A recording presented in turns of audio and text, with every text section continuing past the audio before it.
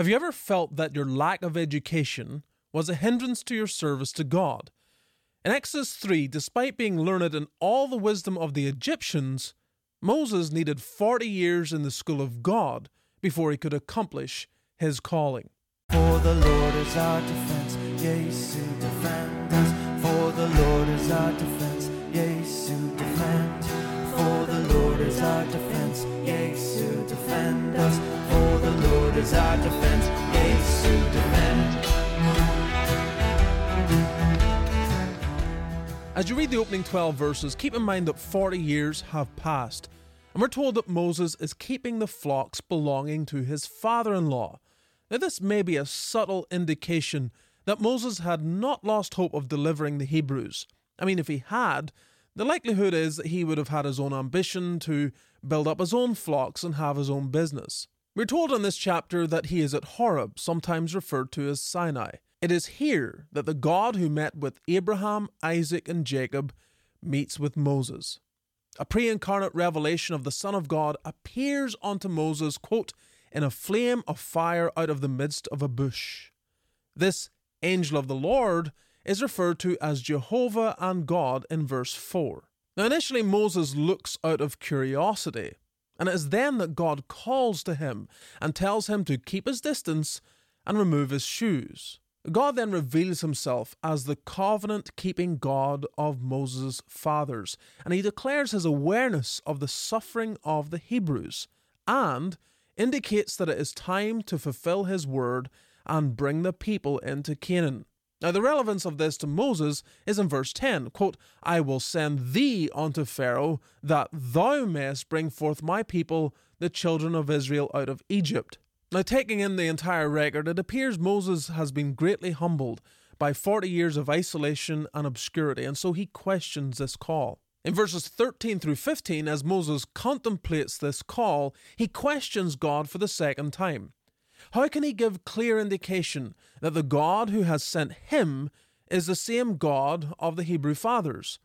In a day of rife polytheism, can Moses explain the nature of this God? The response from God is, I am, revealing himself as self-existent, eternal, and that he not only is what he is at present, but what he always has been and shall be. Rather than try to convince every Hebrew on his own, Moses then is directed to speak with the elders specifically. If he can convince them, he will get the ear of the people. In verses 16 through 22, we learn how God further reassured Moses by telling him what to expect. He does not deny the difficulty, stating, quote, and I am sure that the king of Egypt will not let you go, end quote. Now, we're going to see in the coming chapters the difficulty that Moses faced. I mean, nearly all who leave with Moses will die in the wilderness due to unbelief, and even Moses himself will not make it into the promised land, so there's a tough road ahead. But there's no room for failure in what God says to Moses. Their persecutors are going to be devastated and plundered as if conquered in warfare. This is signified in the closing verses by the fact that they will leave with Egyptian loot, even though they will not lift so much as a sword against them. And so we come to application. 1. Christ is the eternal God. As the mediator, every visible representation of God in the Old Testament is a revelation of the Son of God. Remember, the Father, the Son, and the Holy Ghost are one true eternal God, the same in substance, equal in power and glory. The Larger Catechism teaches, quote, the Scriptures manifest that the Son and the Holy Ghost are God equal with the Father, ascribing unto them such names, attributes, works, and worship as are proper to God only, end quote. Now, what does all this mean? Well, boys and girls, when we come to our New Testament and we read Jesus state, I am the bread of life, I am the good shepherd, I am the door, I am the light of the world, I am the way, the truth, and the life, I am the resurrection and the life, I am the true vine. In these statements, he is identifying himself as the divine and eternal I am. He is the one who is the same yesterday and today and forever. And this is why we worship Jesus Christ as God and submit to him as Lord of our lives.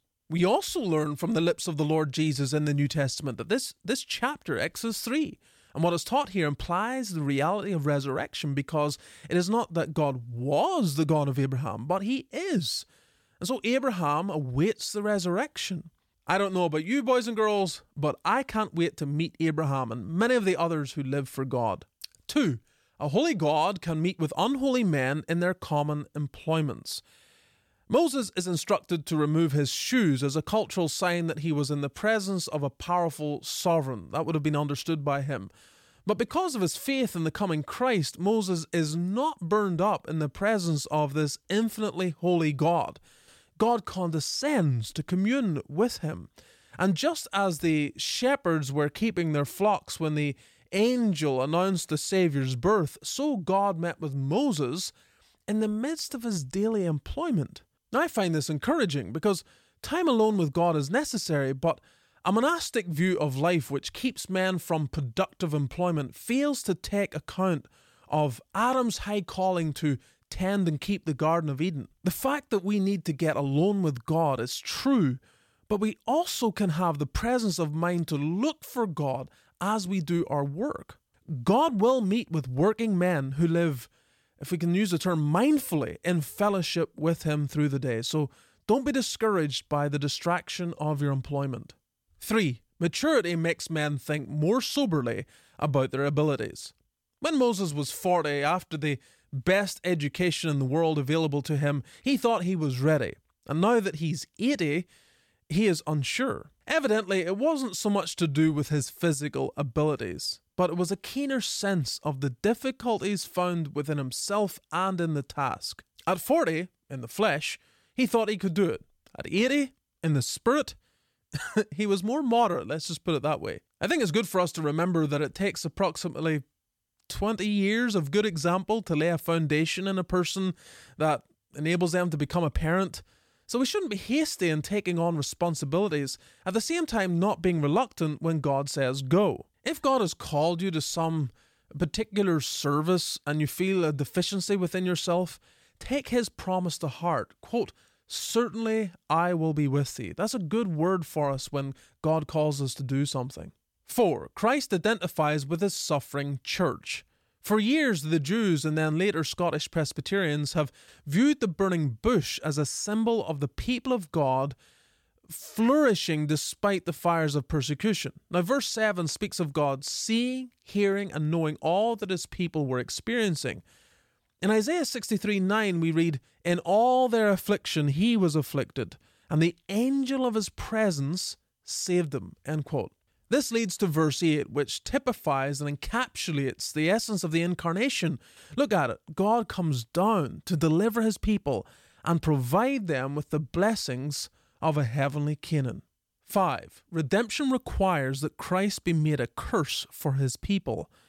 As mentioned, the burning bush is a revelation of the Son of God. So if you see the fire signifying God and his divine judgment, and then consider the word bush. In the Hebrew, it signifies a bramble or thorn bush, and it typifies Christ and his humanity being made a curse. And so this makes the burning bush a foreshadowing of the cross, because it's on the cross where Christ is made a curse for us, bearing the fiery judgment of God. Now Moses stood there before this bush and it's not consumed, and it indicates to us how only in the God-man can there be one that will not be consumed by the fiery judgment of God altogether. And so all the promised mercy that is revealed to Moses in this chapter is as a result of the cross of Jesus Christ. It's only because of Christ's finished work. And so it is not just for the believing Israel, but for all the people of God to this day. And so children, if you want God's blessing, where do you go? You go to the cross, and you go there every day, because it's only there where God deals with our sin and allows us to go free and know pardon and his blessing. And finally, the purpose of redemption is to serve and worship God. God's deliverance of sinners is not merely to grant a ticket to heaven, but it is a high calling, a calling upon his rational creatures to serve and worship the living God with all of their hearts. See verse 12 and 18. Now perhaps today God is calling you to more consecrated service, so I want to encourage you that by God's grace, disconnect from the pharaohs in your life, the relationships, the pastimes, and the other distractions which, in a real sense, exercise tyranny over your life, preventing you from being at your best for God and serving Him as you should. Today, bid adieu to every compromise and dedicate your life to serve God. You will never regret it.